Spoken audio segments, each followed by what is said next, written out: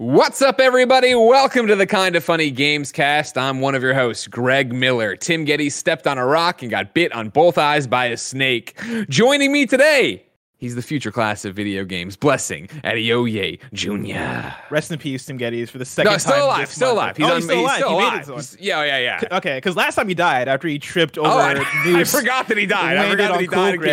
Yeah, Cool Greg was holding a bunch of knives, and so the fact that he's able to come back stronger to not die this time, I'm very impressed. He slowed down his heart rate. He's been practicing that lately. So everybody thought he was dead, but it was just, he's been practicing that. I forgot he mentioned that. Wow. Yeah. See, that makes more sense, because back when I had it communicated to me that, he missed a show because he stepped on a rock, I didn't realize there was knives involved. I just thought his foot hurt and he missed it because of a sore foot. Cool Greg was holding a lot of knives. Yeah, Cool Greg was holding a lot of knives. It. Oh my god! All right, there's so much narrative here. Who needs books? We're right here. You know, I think you began the narrative. It doesn't matter. Plus, we're all together when we start. It doesn't matter who started it. We're all collaborating. All right, it's all happening over here. That other voice, of course, was the Hispanic heartthrob Texas treat, Latino heat. Clicking heads and ripping them to shreds, the globe-trotting, head-shotting, nitro rifle from twitch.tv, Andy Cortez. Greg, you can remember a song that you heard in 1994, but you can't get this down yet. What's going on, Greg? Well, first off, you've seen me do it off book before. But the problem is I only introduce you once a week on the Kinda Funny podcast, or I guess twice a week now on the Kinda Funny podcast. And sometimes I have it in front of me and sometimes I don't. So when I take it, like right now, I'm using a different doc, so I don't have it in front of me. So I'm relying on Hispanic heartthrob, Texas treat, Latino heat. And then it was the is it clicking or ripping? I couldn't remember what came first, you know? Well, now that I remember, C before R, you know what I mean? Alphabetical. I'll have it from here on out. Yeah, exactly. Just Except clicking after C, heads, you know like how he would click his mouse to be able to shoot. Yeah, think about that, Greg. Headshot. No, I understand, Grandma. I understand, I understand what he's doing. I don't think on the ones and twos. I don't think you got it, man. He's the master of hype, Snowbike Mike. Hey, what up, everybody? Happy to be here. What are you drinking there? What are you drinking on? A little tea. I dominated Andy Cortez, Nick Scarpino, Joey, and Tim, and mini golf, and I'm rewarding myself with a little bit of hot tea. If you won by one stroke over me and Andy, calm down. Fucking space state level. It's stupid. I've noticed that there's this energy. Andy and Mike have come in here and they're both down. Andy no longer standing, he's sitting. Mike drinking tea. Like they went the yard, as they say. Spawn on me's Khalif Adams. How are you? I'm good. Shout out to you on the TB Tie. Contangelo Jackson coming to a stream very, very soon near you. Ooh, look at that. Yeah, it is happening. And then, of course, look at Blessing's face. I don't know what just happened. You don't know about that? Where just came out of your mouth? Oh, we have a show today, folks. We have some energy for you. And rounding out our sextet. What's six? Is it sextet? Sextet. Sextet? Is that true? Yeah. Sextet. Sextet. She, of course, is Christmas in April. It's Joey Noel on the ones and twos. She's up in the voice. She's in the cloud. I am. It's real nice up here. A little wet, but real nice. I guess, moisture. There's moisture in clouds. Yeah, that's part of it. If you didn't know, ladies and gentlemen, this is the Kinda Funny Gamescast, and it's our review, I guess so far probably, of Outriders. I think everybody's in a different place with the game, but basically it'll be titled the Outriders Review. We've all been playing and we all want to talk about it, but first I need to tell you that, of course, this is the Kinda Funny Gamescast. Each and every week we get together to talk about all the things we love and sometimes don't love in video games. If you love us talking about video games, you can go to patreon.com/kindafunnygames, where of course you can write in to be part of the show. You can watch live just like Matt Grover is. I got a friend named Grover too. Don't worry about it. Corey Scott and the Lou that's are. The blue guy. That's the blue guy from the Elmo. I recognize him. Of course, on patreon.com/kindafunnygames. Yes, you can be part of the show. Yes, you can be a Patreon producer. You can also get the show ad-free, and you can get it with the exclusive post show we do each and every week when we record, usually on Tuesdays. However, if you have no bucks to toss our way, it's no big deal. You can get a brand spanking new episode of the Gamescast, usually Wednesdays, youtube.com/kindafunnygames, roosterteeth.com, and podcast services around the globe each and every Wednesday, unless there's some weird embargo we have to worry about. Of course, when you get them later on youtube.com/kindafunnygames, you have to listen to the ad and you don't get a post show, but you still get one hell of a show. Like, subscribe, share, click the bell, and all that jazz. Some housekeeping before we get into the business of the day. There has been a huge week of video game content up on youtube.com/kindafunnygames. The Xcast tackled PlayStation's The Show coming to Xbox Game Pass. Try to wrap your head around that sentence. P.S. I Love You XOXO has a Ratchet and Clank review up, and us debating if it has a place in the best PlayStation 4 games of all time and what it means for the next Ratchet and Clank PS5 game. And then there is a brand new Blessing show all about Elden Ring. Of course, all this content is up on youtube.com/kindoffunnygames. 2 of them up on podcast services. Blessing Show, not only available on youtube.com/kindoffunnygames. So it would mean a lot if you went there and supported one of the few video-only products we do. For now, though, thank you to our Patreon producers, James Hastings, Sancho West Gaming, Julian the Gluten-Free Gamer, Delaney Twinning, Jeffrey P. Long, Long, Jesus Barrio, a.k.a. Bent Fork PR, Skin Tight Salmon, Game Jumper X, Mohammed. Today, we are sponsored by Upstart, but I will tell you about... damn it. This is... Khalif, how good am I at my job, do you think? You're really good.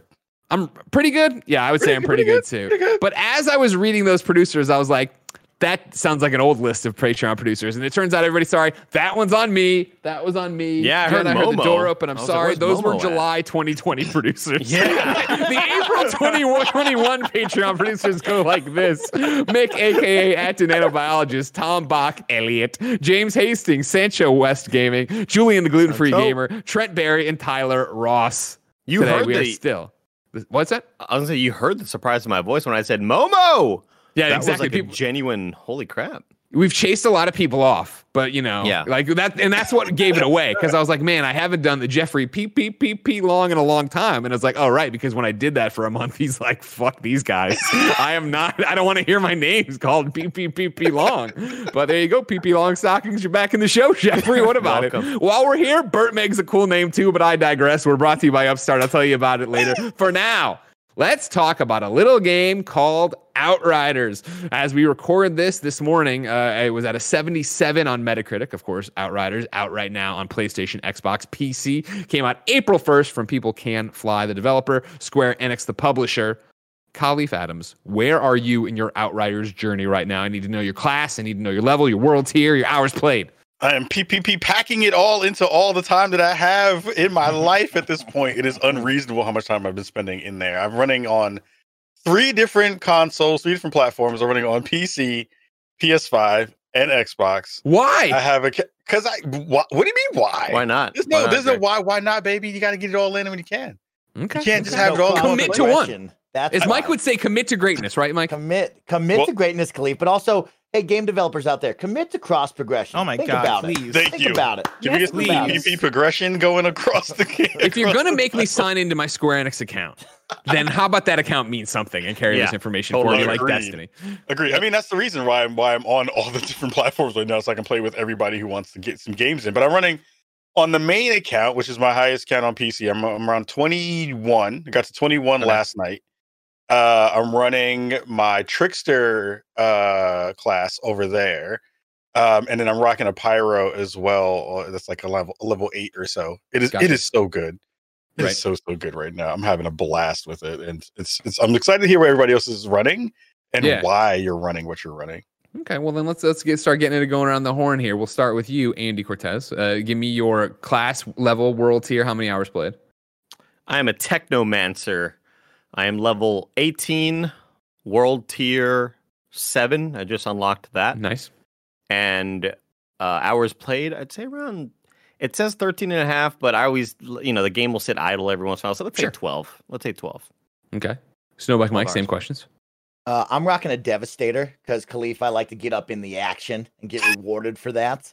I like how you looked at me when you said that too. Like you asked, "Hey, why are you playing?" I made me want to wink at you from across the internet. I was like, "Get up on it, hey, wink." Oh, this kid likes action. All right, he likes to get up in there. Come here, steal my heart with them thieves shirts on. I see you.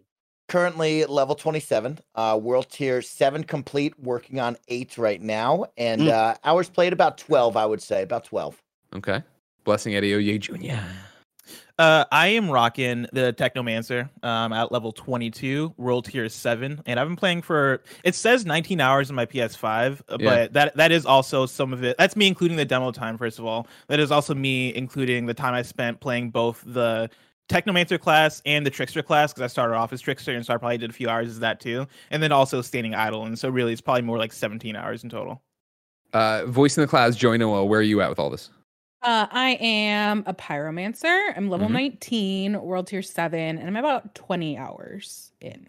Very nice. I love the diversity, as you're saying, Khalif, in terms of what everybody's playing, right? I'm playing a Trickster. I am level 30. Beat the campaign last night with Mikey. Went off on an expedition. Today played a little bit before this to get just have an excuse to play. World Tier 9. And I'm at 39 hours played when you combine in the demo and what I've put in on the thing. And I can't get enough of this game, Andy Cortez.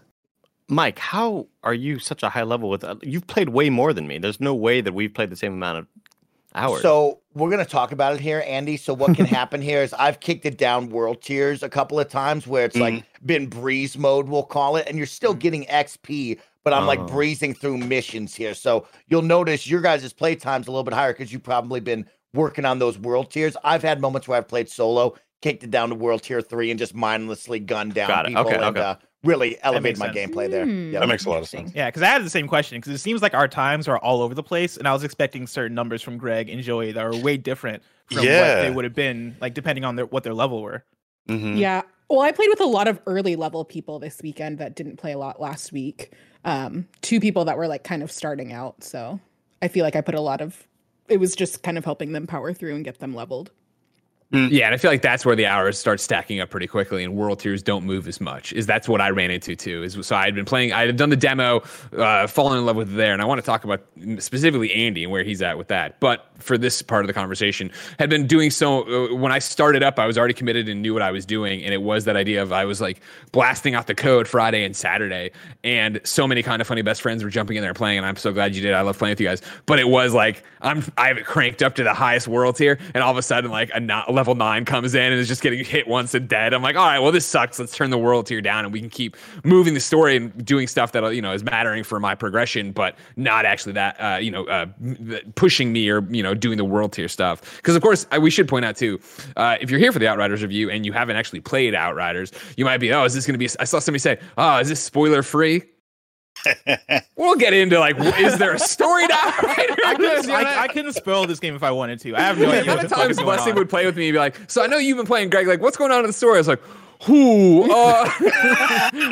dude, I think this person, I don't think you have to worry too much about that, but it is that idea that, you have your level, which caps at 30, and then you have your world tiers, which is dictating how hard the level and your enemies are going to be, what kind of legendary drops you're getting, the percentages there. And so it's another XP bar pretty much that's filling in as you play. But when you go down to somebody else's and they're playing on World Tier 2, you're at their mercy. And so you're playing on their World Tier 2. Or if you want to go in and pick one, you can pick to be on level 5, but then you won't be filling in your bar that is level 6 to get to level 7 kind of thing. So that's this system that I think is really cool and works really well, and we'll talk about it, but that's where that's at and why I think you're seeing hours up. But it was one of those things, if I told you, talk about hours played as we go around, I would expect me to be way further in World Tier than 9. I feel like we're all right in that meaty area at the same time. But to kick the conversation off, Andy Cortez, I need your updated take here for our Outriders review. Of course, you went and saw the demo the first time. You loved it. You came back. When another demo came around, you brought Blessing. You guys enjoyed it. And then when the actual demo dropped and you got to play it, you didn't seem hot on it anymore.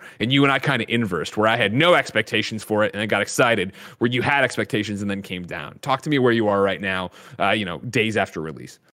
Yeah, I mean, it's weird because I've totally done... I was mentioning last night on stream, I've done a 360 with this game. Did the 180 when the demo came out, not feeling too great. I think a lot of it may have been due to technical issues. The demo wasn't running super great on PC. There was no DLSS. There was no... the game ran really janky even without being in a party. And that's never a good sign when you're a single player and the game isn't running great. So I knew what I was going to expect when it came to story and voice acting. And going into it, I warned everybody. I was like, look, I'm super looking forward to Outriders. I think the acting is not good, and I think the story is just going to be whatever. Who cares? I love the gameplay so much, and I'm really, really excited for it. And all of the negatives just kind of piled on, in addition to not only the negatives of the voice acting and the gameplay, but the negatives in how the game felt. I just wasn't feeling it, and I can't get enough of this game. I really can't. It's so much fun. Go ahead, Bless. Yeah, Andy, how much of this do you think is because when we played the demo, or not the demo, when we went in for the preview back in August, was it that they threw us in at a higher level? Because the thing I noticed when the demo came out recently and we were playing, and I think we both might have been in the same spot in terms of playing the demo and that kind of tempering our expectations a bit. The thing that had me a bit excited was seeing Greg go play the game with IGN and them giving him a build that seemed to be way higher level, and then Greg coming back and being like, hey, I'm kind of into Outriders, like I'm kind of digging this. That kind of started getting the gears in my head going of like, okay, so it might be that the game just shines way more at a higher level. Do you think that's what it is?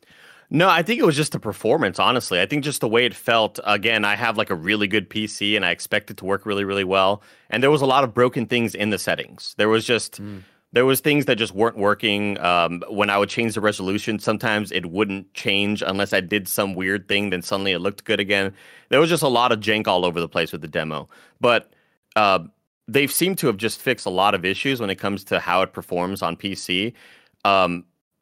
The one negative I'm still seeing, apart from the other negatives, obviously like server issues, not good. We're not going to excuse that here. We know the game has a shitload of problems when it comes to creating parties and all that stuff. But just the moment-to-moment gameplay, the gunfire, the merging of abilities, the different sort of enemy variants. Obviously, like it's these soldiers with white face kind of helmet things that come at you in waves, and I honestly expected that to feel old by now, and it hasn't yet, which is a good feeling.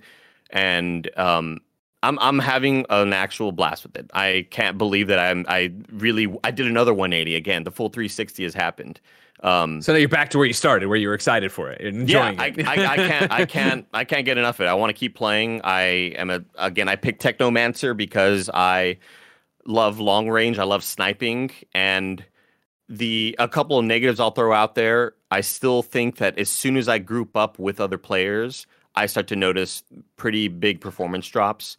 When I'm in a single player game, it's flawless. Like I have no issues. And it's just when people join my party, I regret picking the long range class and sniping because it's so much harder to snipe when you are dealing with, I'll be at like 90-ish frames and then like boom, 32 frames, a little drop there. And it's just like, there's a lot of hitching and stuff. So I hope all that stuff gets ironed out. Sure. I am not happy about the PC console crossplay not working because so much of this was me wanting to play with Greg. Like that was like kind of the whole reason. Baby, don't worry.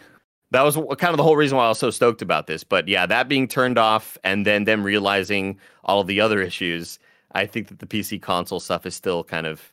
Well, they tweeted about that today as we record 3 hours ago. Outriders tweeted, "We know everyone has been keen to know more about the fix for PC console crossplay. The fix for this is tied to the overall patches that we are currently cooking up and running through testing. We hope to soon share more news about their release schedule and content." And it's interesting, Mike and I were playing last night, and we were talking about the pros cons warming up for this conversation. And, we were so gung-ho to beat the story last night. And Mike, there was a moment where I thought we weren't going to be able to, because every time we would advance into the boss's room, we would die. And then when we come back out, it would just be black screen. And so it had to be a restart. And like, I have not seen a developer yet talk about power cycling your Xbox or your PlayStation 5 or Series X. And they have been so upfront of like, if this keeps happening and you hang on your sign-in screen, turn off the unit, unplug it, leave it unplugged for minutes, put it back in, like that detail to it. And when we eventually got through it and beat the thing, it seems like it was that other guy who was joining us. He was causing problems. So that's his problem, not us, Mike. There was this conversation where Mike and I were talking. Mike's like, what don't you like about the game? And I started talking stuff, and he's like, but, aside from all the crashes, and it was like, I can't believe, and this is very much a me personal thing, but I'd like to hear the group's take on it too.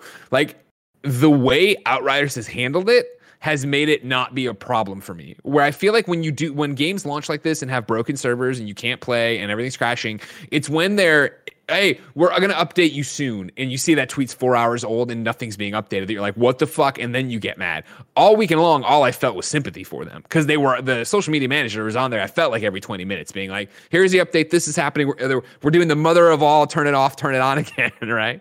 Khalif, am I on the money about that? No, you're right. I mean, I think that's one of the things that you wind up finding most often is that the biggest complaints from folks in the community is that the teams aren't being transparent enough. Yeah. And I would even say they're probably a little bit too transparent this past couple of days because there's a lot of stuff coming in and out from various parts of the conversation.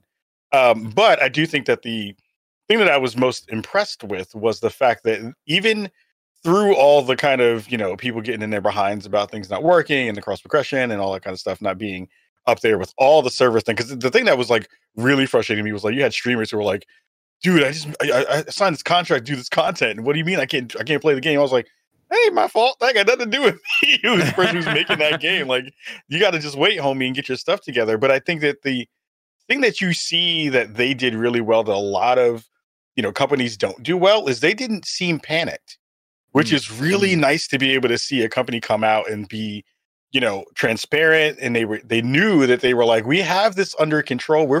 They may have been freaking out behind the scenes, but nobody in public knew. And that was kind of awesome to see from that standpoint, because you don't see that often. Like you'll see people turtle, you'll see people just like freak out and just not say a thing for like days. But they were talking for a while. Andy, go ahead. I had mentioned that when we were doing the demo was all the time leading up to it. They put out that 23 tweet thread on Twitter about here's everything to expect, right? And I was like, wow, this level of transparency is getting me really excited because I feel like they're so confident with all of this. Mm-hmm. And how can anything be bad, right? Like this company is totally like going out there and saying like, hey, this game's going to come out and here's how we are operating on the internet. Here's how we are behaving on Twitter. And we are so upfront with everything. And so it kind of gave me a false sense of confidence that the game was going to launch perfect. And then the demo came out and it was less than perfect, obviously. And then the game launched and it seems to just kind of, it's intermittent, right? The game's either working or it's not. And it's going to kick you out of a game or it's not. Or it's going to hang on the 80% loading thing or it's not. And it just kind of seems like it's luck of the draw at this point. Cleve Adams. I think the interesting part about all of this was when we had those conversations, because I remember that also, right? Andy, was that whole just like bucket list of things that was just like, here are all the things that we're going to do. Here's the way we're going to talk about that stuff. And then it was just like, once Game Pass came into the conversation, which I'm sure we're probably going to talk about at some point, I just wonder how that threw all expectations out the window. Like, I know that thing got signed a while ago. It has to have gotten signed a long time ago. But even then, you have to just like think that the number of people who signed in and logged in at that point threw everything off in terms of expectations and numbers. Mike is like, yeah, boy, Game Pass is working. I mean, I think that, Mike asked me last night while we were getting ready for this of just like, I'm like, I love it, obviously. And he's like, asking these really insightful questions about like, well, why do you love it? And where does that come from? And why does this hit when something like Godfall didn't? And so on and so forth. And I think so much of it is expectations and seeding, and expectations are usually we use them and they didn't meet expectations, right? I feel so many people were flat on this game. Like I would say, what was it, a month ago, where Andy was talking to me on a thing and it was talking about Outriders. I was like, oh yeah, would I like that? And you're like, oh my god, you'd love it. Like I had totally missed exactly what this game was and where it was going to go. And I feel like I'm far from the only person who missed that. Where I have texts on my phone from last week asking friends, hey, are you going to be playing Outriders? And like, well, I haven't even heard about it. What is it? And then it was this idea that on Game Pass you have nothing to lose. You jump in and then it actually goes and clicks and works. Snowbike, why do you think this is clicking and working? I think Game Pass is a big deal. For me, it's just a good game, right? This isn't a great groundbreaking game. This isn't a bad game. This is just a middle of the road good game for me. And the best part is you can play it with your friends and it's got familiarity that so many people love, right? It has Diablo and Borderlands. You like looter shooters, you like endless action. This game is bringing it to you, right? And to know that you can play cross-platform with your friends elevates that so much in the day and age that we live in with this online world. And then you put Game Pass on top of that. And now, like you said, right, this is a AA team, not much expectations on this. Honestly, it could have just breezed through the radar of most people and not even been on the radar. But then you put it on Game Pass where now I don't have to convince my friends to spend $60 on a fun weekend together, right? We can all download it. We can enjoy this, right? I don't expect us to be playing this months later like a Destiny type game, right? And we've talked about this games as a service and where we fall, but like this is that perfect 2-week experience with you and your friends. Borderlands, grab as much gear as you can, try to max out your characters, get weird with different guns and different builds, and then move on to the next game. And I think that's exactly where my expectations were, and that's where they landed, and it's been perfect ever since. I've had so much fun with it. It's junk food, man. Yeah. Yeah, and I'm feasting right now. I want to keep feasting and eating more of it, right? Joey, talk to me, because, you know, when I think of a Joey Noel game, I'm usually thinking of something you and Lauren can play together. And that's exactly that can be Minecraft Dungeons, that can be Borderlands, that can be Diablo, but right now it is Outriders. Like, what sold you on giving this a shot, and why are you sticking around? So I think the fact that it had a demo that I could try at the beginning was really accessible. So it's like, okay, like this is something I might be into, but I don't want to ask for a code or pay for the whole thing or figure out how to play it on Game Pass. So it was nice to like get a handle on like what the mechanics were and what the gameplay was like ahead of time, even though that weekend I felt like was real buggy on, at least for me. Like it took forever to get in. But I've been looking for something like this to play. We had played Diablo 3 Seasonal. That hadn't really scratched the itch too much. I had tried to jump into the Division 2, but because I just went straight into the expansion, never played the original game, I had like no idea what I was doing. And so that was hard. And then I had tried to go back and finish Borderlands 3, but it was because it was an older game, as with like the rest of these too. Everybody like either because Borderlands isn't cross-play, so I couldn't get the right people were willing to play with me on the right platform, or people had already finished it and kind of you're so far gone, right? Yeah. So this is the perfect mix of, it's pretty like easy systems to figure out. It's not like overly complicated, which I appreciate. And then because it's on Game Pass and because crossplay was working, at least for me, for most of the weekend really well, it was really easy to hop in with Ree and Danny for a little bit, or with Lauren and Jacob, or Bless and Lauren and I were playing. Like there were so many different configurations of people that were playing that you could pretty much always find at least one other person. Now, Blessing, hold on, you 1 second. Or you want to jump off this mic? What do you got? Yeah, just another one is like when Joey says that, right? She's talking about like, are we going to go play other older games? And I think now is the perfect time for this game of like, what else are you playing, right? Like Blessing will say Disco Elysium, but like that's such a small market, right? This is the new hotness, right? It's not the big AAA game, but it is hot right now, and the crossplay saves it. But you look around the landscape. What are you going to play? Balan Wonderworld? Like there's nothing else to play right now. And so this game has hit at that moment we've talked about a lot before with other games of like you strike when nobody else is around. And this spring area, it's been quiet since launch of the new gen consoles. It's been quiet since holiday, and we're just looking at the horizon. And this game came out at the perfect time with the perfect features and Game Pass. It's like that's the perfect storm. That's the mixture in the pot to make something special, especially out of a game like this. And before Blessing starts, I just want to say it's good enough.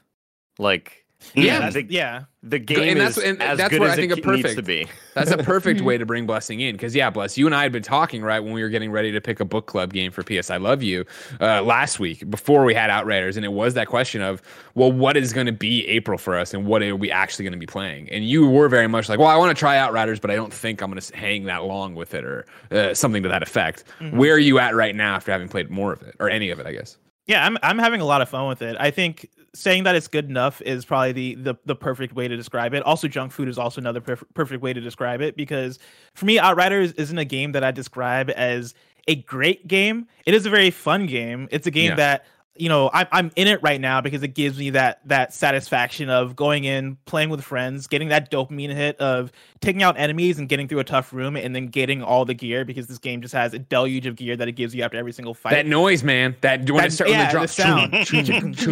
Yeah, and being able to pick up each one, and then half of them usually are going to be higher level than the stuff I got, and so I go in and dismantle what I don't want, and then equip what I want. There's something about just that inherent loop that is just so gives so much satisfaction that like I think for me that's the thing that keeps pulling me in, is that it nails that so well. But like everything else in the game for me has been very much like, I do not care. Like I don't care about the story. I've been trying to keep up with the cutscenes and watch them, but I don't really care about any of the characters. Like there are cool things that happen here or there, but by the time I get to any of the cool stuff, I'm like, I don't care about the context that this is in. When you introduce this new character that looks different from all the other characters I met, you know, I'm like, all right, I don't understand why this is cool, but this seems like a cool thing. This seems like a cool reveal, but I don't care about it. When you talk about the art design in the world, I think graphically the game looks really cool, but the art direction is very much PS3 era. Here's a third person action shooter. Like it is very brown. The characters pretty much look nondescript for the most part. Like I don't really, there's nothing that is pulling me in from anything that isn't gameplay. But the gameplay is so fun that it is good enough for me that I keep coming back to it. And so yeah, it's just a really fun game. Bless, you mean your truck modifications aren't the thing that's pulling you back in? No, you like that truck? I don't. And that's the where thing. Where do you get the truck modifications? Because like I barely have anything that I can like apply to my truck right now. I have like 2 paints, and that's Dude, it. you got to go through those accolades. You got to knock out those accolades. You get all sorts of cosmetic things there. But like you want to your idea of like, you know, it's good enough and it is like a PS3 feeling game at times or whatever. Like when they're like, oh, you have my truck? Yeah. Like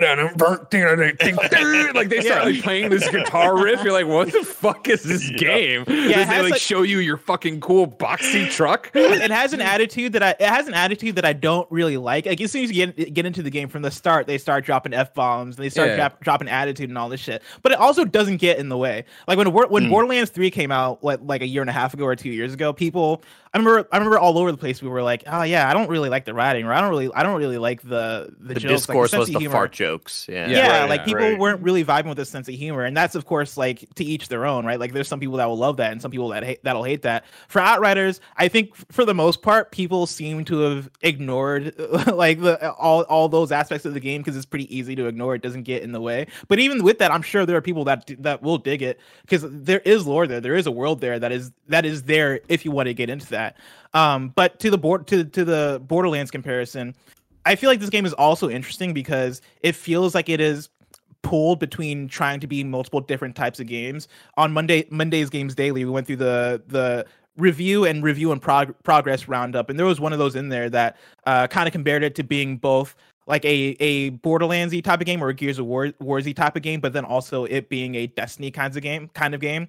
And it feels like it doesn't want to pick a space, which kind of leaves it in this place where leading up to Outriders, I was talking about it like a games as a service because so many of the mechanics here and so many of the systems and the loot and the gear and all that stuff feel very Destiny-like. Like it feels like it wants to be Destiny so Dude, bad. It's Destiny's inventory screen, which again is Avengers is Destiny's inventory screen. But I mean, this is like the exact same thing. It's the exact same thing, but then also it tries to push off of that so much where the devs are very much like, this isn't games as a service, this is a loot game, and it seems like they want it to be more Borderlands, but it feels like at the same time it doesn't know what it wants to be, which leaves the game in this kind of weird place for me where I would like this game to have ongoing content, not necessarily because I'm interested in the story, just because I think it could be fun if this game just got raids over time, right? Like, what if you dropped 3 raids a year for like the next 3 years? Like, for where I'm at with the game right now, I'd like to do that. Like, I'd like to keep playing it in that way because it's been fun in that aspect. Cleef, you trying to jump in on this games and service conversation? Because I have a question eventually. Real quick, because it pings on both the things that Bless and Mike said, which is I'm happy it's in that weird nebulous space right now.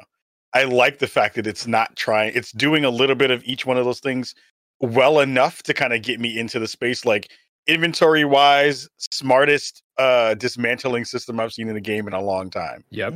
Really smart way that it deals with that in a way way better than Destiny does. So wait, real quick, while we're here, because there are people who haven't played yet and are going to explain to me how dismantling works in here. So basically, in most games, you'll have to kind of go through each part, each thing you want to dismantle, click on it, mark it, and then hit a button to dismantle it. The way they do it in Outriders is everything has a type or a kind of level. So it's like the kind of general green, yellow, purple, blue system that you see in kind of most games, basing it on rarity of stuff.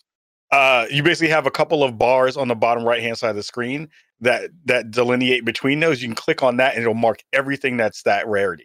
And you can just hit another button and remove all of that from your inventory. Super, super smart in the way that it deals with stuff like that. And going back to the conversation around the games as service part, this is a game that relieves me of having to worry about the games of service parts that I hate, which are the things in Destiny where I feel like I'm always behind the curve. Yep. Where I always feel like I have to go back and say, what did I miss? Is there a thing that I didn't do because I didn't have time to do it? This, I'll be able to jump back in when they throw in new content out and just jump back into that stuff, run through it, and it'll be done. And I love that part of it. I love that that's going to be a part of the way we look at this. Mike? Yeah, I want to give some shout out to that. Is right, Khalif, right? The games as service aspect we've always talked about with Destiny of like, oh, it's raid time. A new strike is out.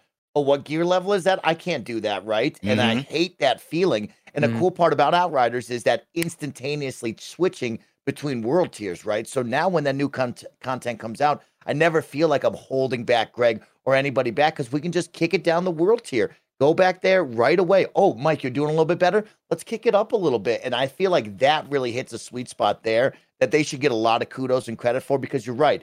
When I think of Destiny and these other games, all of a sudden it's like, oh, you're not that maxed out gear level. Sorry, bro. Like you can't play with us tonight. Yeah. Like, oh, that sucks. Like, and when I crank it down to go play in a lower world tier with somebody, I don't feel like I'm wasting my time. Like I'm still enjoying it. I'm still getting stuff, and granted, like levels and yada yada yada, but at least resources. Because again, like we talk about it being junk food. We talk about it being approachable, though, right? In a way, and I'll get to you in 1 second. Sorry, Andy. That isn't like sucking you in a way that like I love the Division 2, but like. It took me a while to wrap my head around Division 2 and the recalibration table and storing things in the library and yada, yada, yada, right? Like 100%. The way Outriders is doing its system is very brilliant in terms of like you can change the rarity of the gear you have. You can't change it to the legendary. You have to find those out of drops, right? But you can get them to really high tiers, and then you can improve you can level them up to get better stats. You can level up the attributes on them, which is all just as simple as you can do this. But then on top of that are the mods.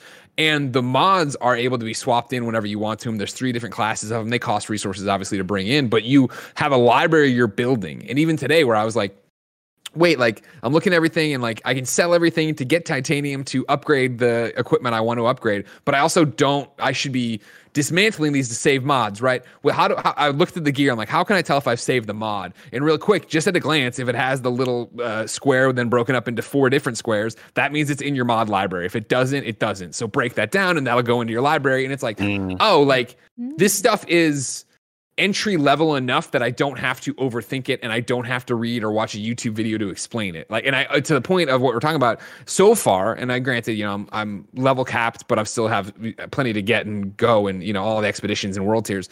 I don't feel like I'm like in Division, I sat on resources for so long. In Avengers, I am still sitting on resources that when they drop Black Panther and I want to immediately upgrade Black Panther, I'm going to be able to do it kind of thing. Whereas in this one, I am like, oh, well, spend the titanium because I'm getting so much loot that I'm not getting anything out of. I can just sell that, get my shards, and then use that to set. Like, there's just a really great ecosystem in there. I'm sorry. Now, Andy, you wanted to jump in on something about this. I was just going to mention that I wonder if the decision to not be a games as service and not have monetization built in, not have a sort of Eververse thing. I wonder if that decision was made to kind of lower the expectations of sales and stuff. Because I think when publishers make a game of games as a service and know that you have built-in monetization and know that not everybody's going to put their credit card up, but there will be the kind of golden gooses that say, "Oh, I want to drop $500 on this in the next couple weeks or so." Totally. And I wonder if the decision to go away from that was to kind of like, well, we don't want to be put in the expectation tier of a games as a service type game. Well, we don't know how much this is going to sell, Let me bring in Mr. Leroy Williams, who wrote into patreon.com/kindoffunnygames, just like you can, and says, like many others, I decided to check out Outriders over the weekend, despite mixed reviews from a few people at Kind of Funny. I started with the demo, and I'm quite enjoying it. I was trying to figure out how long the demo lasts when I stumbled across the FAQ section of Outriders' website. One question caught my attention. Is Outriders a games as a service? I thought the question was strange. It seemed to have an obvious answer, but the developer's response was surprising. Quote, no, Outriders will be a complete experience out of the box, end quote. This game has so many things in common with other games as a service that this doesn't make much sense to me. Outriders seems to essentially be Destiny / The Division / Borderlands, and despite saying it's a complete experience out of the box, I'm sure if it is successful, there will be expansions. What's your take on what's going on here? Are they trying to avoid the stigma of half-baked games like Anthem, Fallout 76, Avengers? And what defines a games as service in 2021? A battle pass? I remember when this went up, and I remember all of us talking about it, and I think, correct me if I'm wrong, Mike, over on XCast, you guys had a long conversation about this, and I think it was Paris who was like, if it walks like a duck and looks like a duck, it's probably a duck kind of thing. But now that we're here and we're playing it, I feel like I understand what they were going for. That it's not a games as a service in the same way we're talking about. And Mike, you said it yourself. In 2 weeks, we're going to be done. we're gonna have, I think, moved on. I will probably. I'm trying to platinum it. So once I go through and do that, I don't know how much I'll be turning it on. Does that sound right for what you're thinking, Mike? Do you think this is a games as a service? No, Greg, I think this weekend with it has really changed my thought process on games as a service. But of course, we've had these conversations on the Kind of Funny Xcast.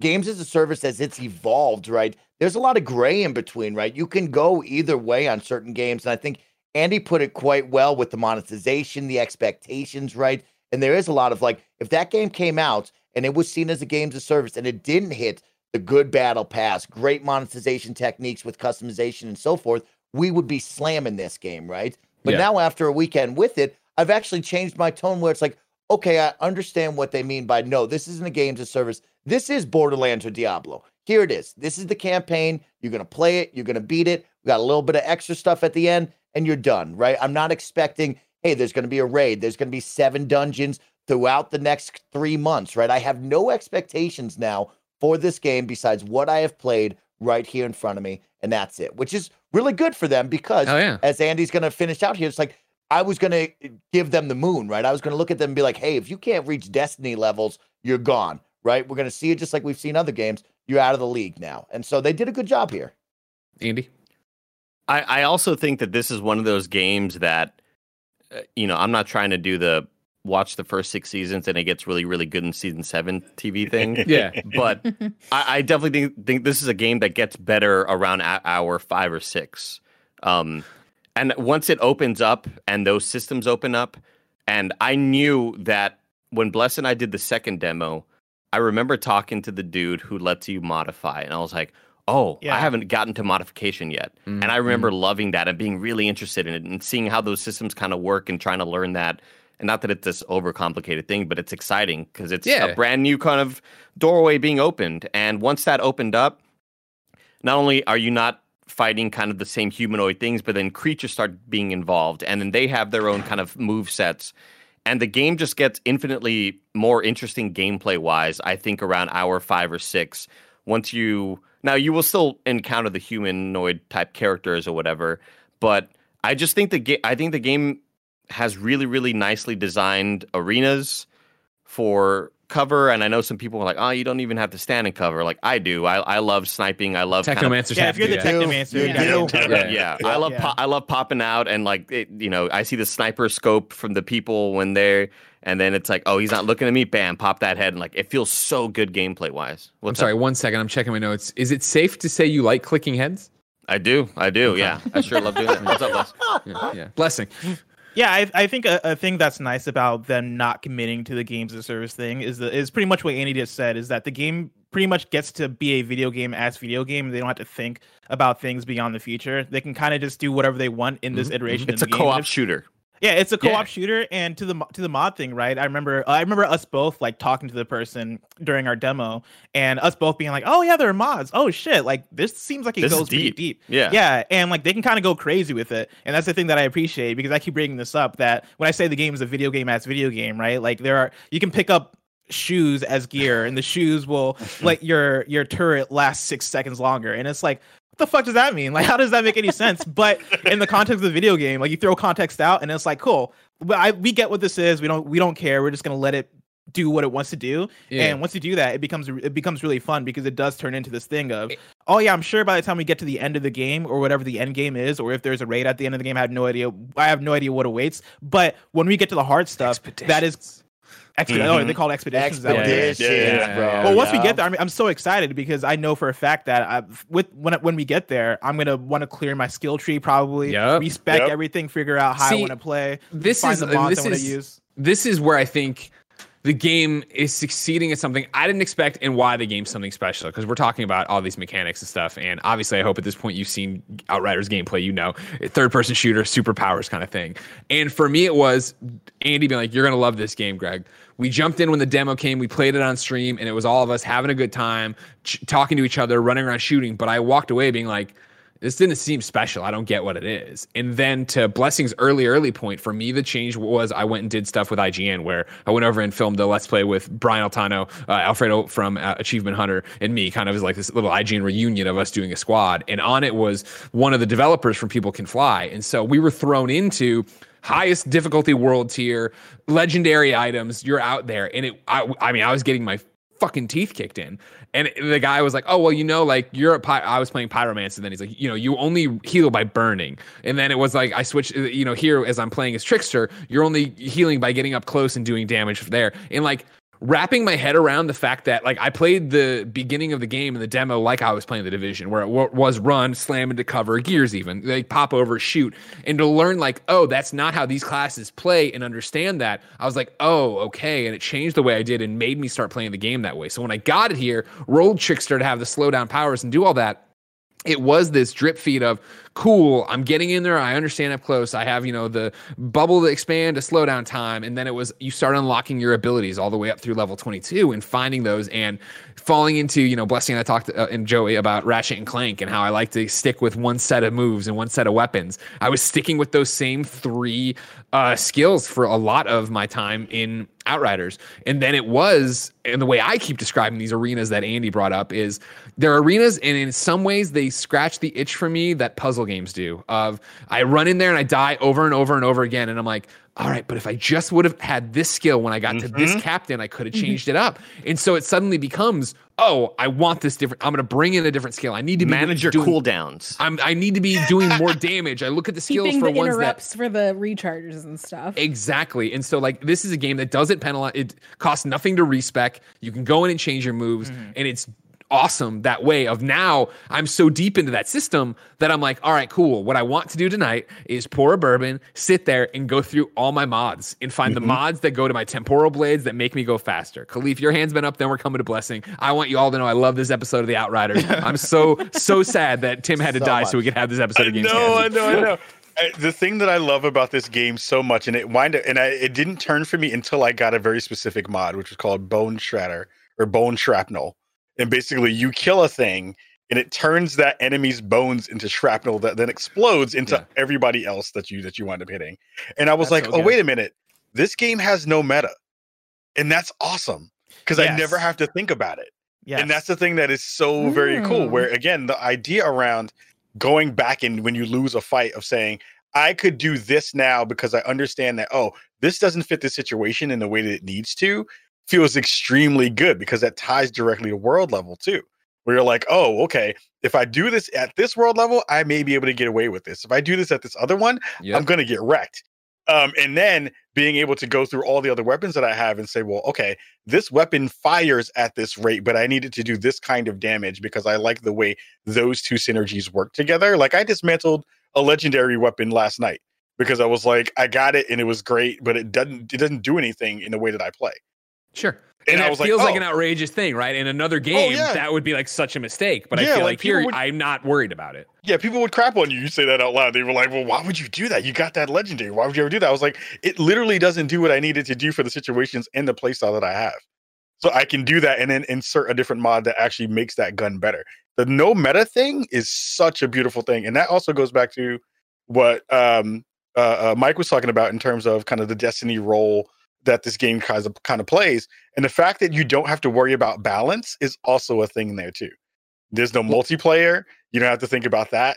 So all that balance that would usually have to go across weapons and go across mods, you never have to think about, which is dope. Blessing, you wanted to jump in before. Hold on. Did you? Do we already? Blessing, you still got something to say on this?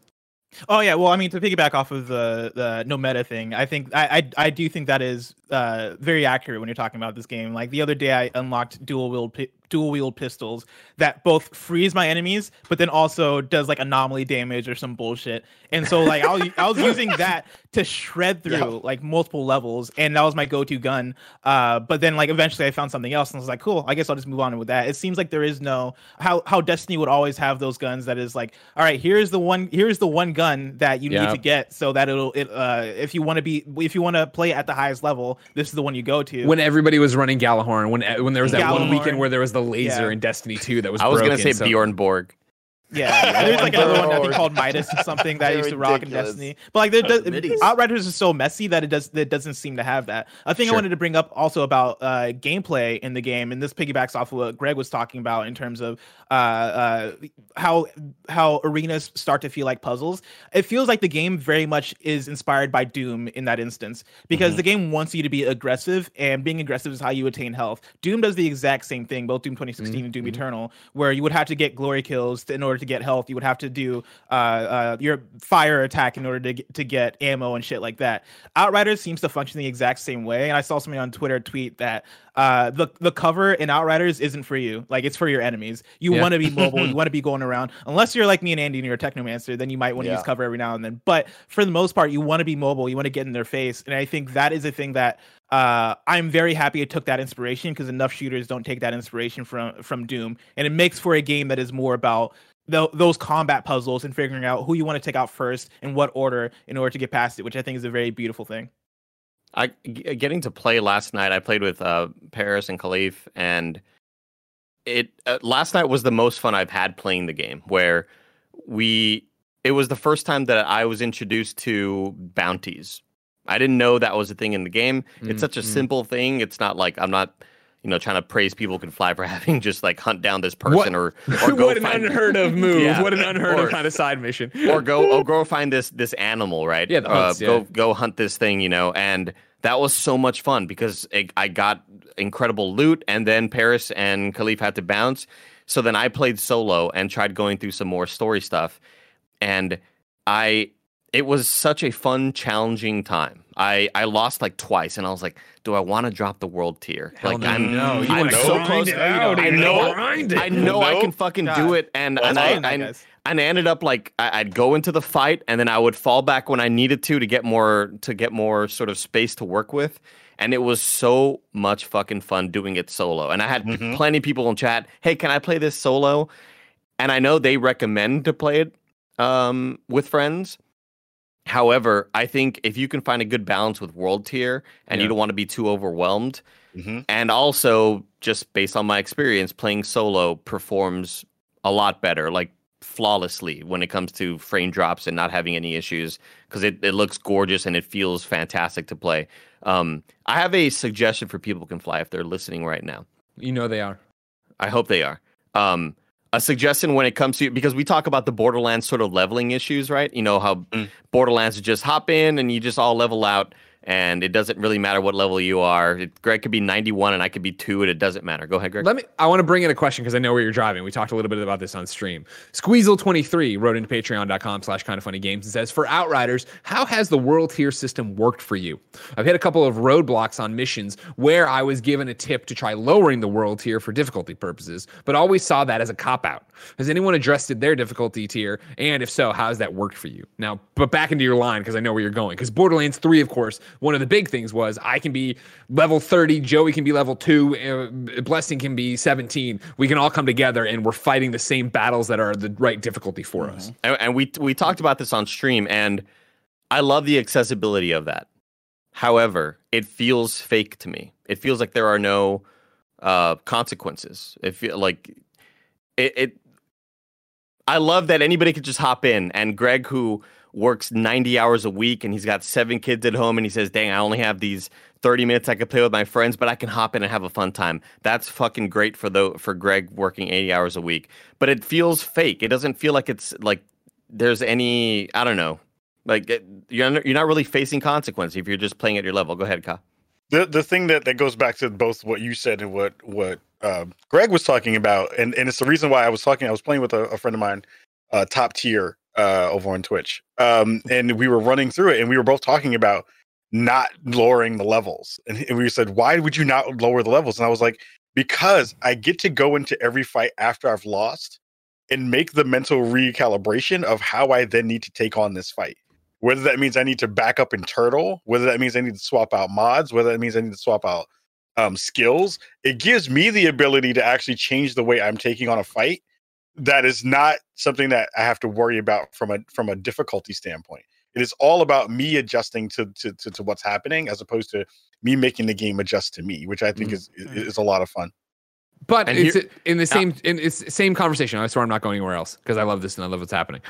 I do appreciate that it's there. Yeah, absolutely. Because there were I had when I was trying to meet again. I don't know if I've said this in this podcast yet. I apologize if I have. Me and Mike beat the campaign last night. No big deal. Wow, we beat it. We beat it.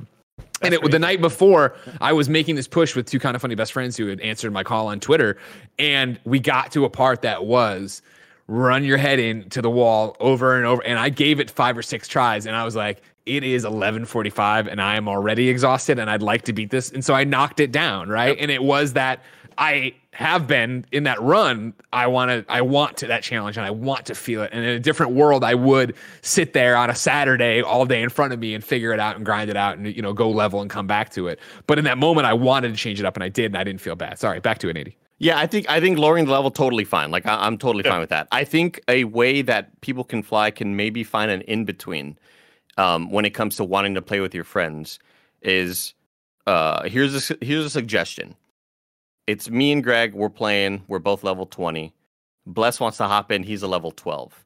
I think what it should do is instead of scaling to the enemies to then fit for 3 people, I think you keep it for 2 people scaling enemy wise, right? But unless you're within like 5 levels of each other.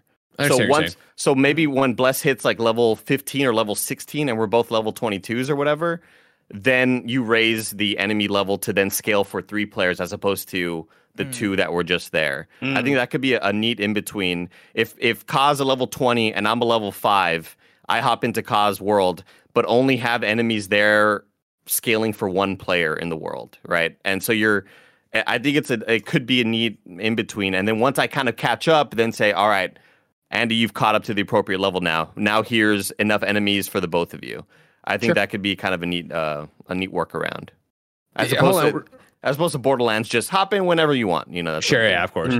Joey, I'm able to see everybody else when they're nodding along or disapproving. How are you feeling? Is everything we're saying resonating with you in terms of the world tier system? Have you experimented with it? Are you enjoying it? Oh, yeah. I move it up and down constantly, depending on who I'm playing with, if I'm playing by myself, and kind of like what encounters I'm in. I feel like I usually go through and try it on whatever the default one that I'm on the first time. And then if I get like halfway and I think I can figure it out, then I do. What I appreciate about what this does is that you don't have to go so far into the settings to adjust it that it makes you feel like you're cheating. Yeah. It's just right there. And it's like, okay, this feels like a purposeful placement that you're supposed to kind of waver back and it was mentioned, doesn't feel like cheating.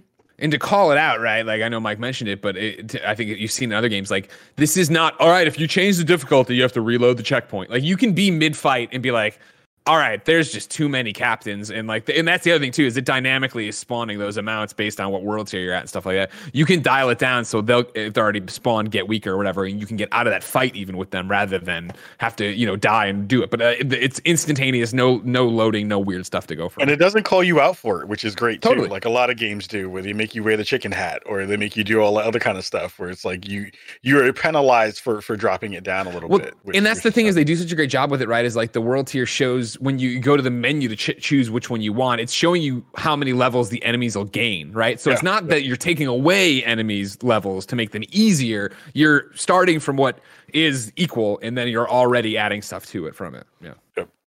Yeah, cool one that we've brought up is the gameplay, and I really like it. Like Andy has talked about playing by himself, and Khalif has talked about different strategies going in. I think it is one of those games where you and your friends are going to just start mindlessly killing, right? You're going to find that sweet spot where you're just gunning things down. Nobody speaks for like 15 minutes because you're in the zone, and then eventually you're going to hit a wall. And the coolest part about this game and the different abilities and how you can switch them on the fly is like you can be like, hold up a second, guys. Like, we need to figure this out. We're doing it wrong, right? And me and Greg had a perfect one. We were playing a little bit higher than we should have been because I was a little bit lower than him. And I said, Greg, use your slow-mo ability in this death tunnel and let's bottleneck them through here, right? And then well, that was the thing. You made the death tunnel. Earthquake. I was still like, this is what I'm talking about in the game, where it was like I was running down there and we were with somebody else who wasn't on Discord with us, and I was slamming. We're getting too spread out. There's snipers across the way, and then it was spawning 2 or 3 captains that ran out. And you were the one of like, hold up, like this next time, fall back. Let's draw them to the tunnel, and we draw them up the tunnel, and we had this kill zone that we could just work on. And then you were like, go down. It's like that kind of, again, puzzle mechanic, and it isn't a puzzle mechanic. It's just tactical, and it's just a way that I usually don't play these. When I fucking play Borderlands, and I love Borderlands, don't get me wrong, it is very much of running in there, blowing everything up. My shield explodes and blows people back, and I'm trying to figure it out. Whereas this can be that, but it can also be so much more. Andy, I can already tell. Last night I unlocked several more skills that I kind of forgot I had unlocked because I love my skills so much because they are so toxic turret. They are so. Yeah. No, I haven't gotten that one yet. Bless. Okay. But I did unlock the heal your squad mates thing, and I was like, "Oh, this will be great so when we get into expedition mode." And you all, I got to carry all my back, because I'm the support guy, but I'm clicking. Seems like we were doing that to you yesterday on stream. I don't know about that. I mean, that's the thing. Go ahead, Bless. Sorry.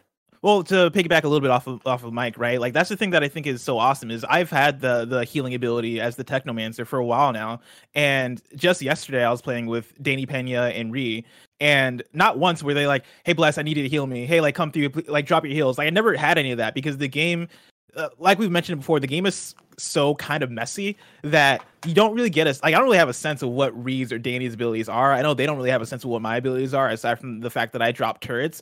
But I do identify the times where I'm like, okay, cool, I should heal them here because it seems like their health is getting low. And you have that freedom of working together, but then also not feeling so pressured that you feel bad when you miss a heal or you feel like somebody else is stepping to the. Was that it's that Overwatch support class. Yeah, exactly. Feels good. Yeah. I think it's great. The team. Malcontent wrote into patreon.com/kindoffunnygames. It says, imagine a shooter releasing in 2021 without regenerating health. Outriders not only pulls it off, it creates a fabulously unique situation in which you are always the aggressor. Not only do you have to kill to stay alive, you can stay alive as long as you can kill. I'm a teleporting shotgun assassin, and no shooter has felt this good since, Destiny first launched. I almost wish it was a live service. I can't get enough.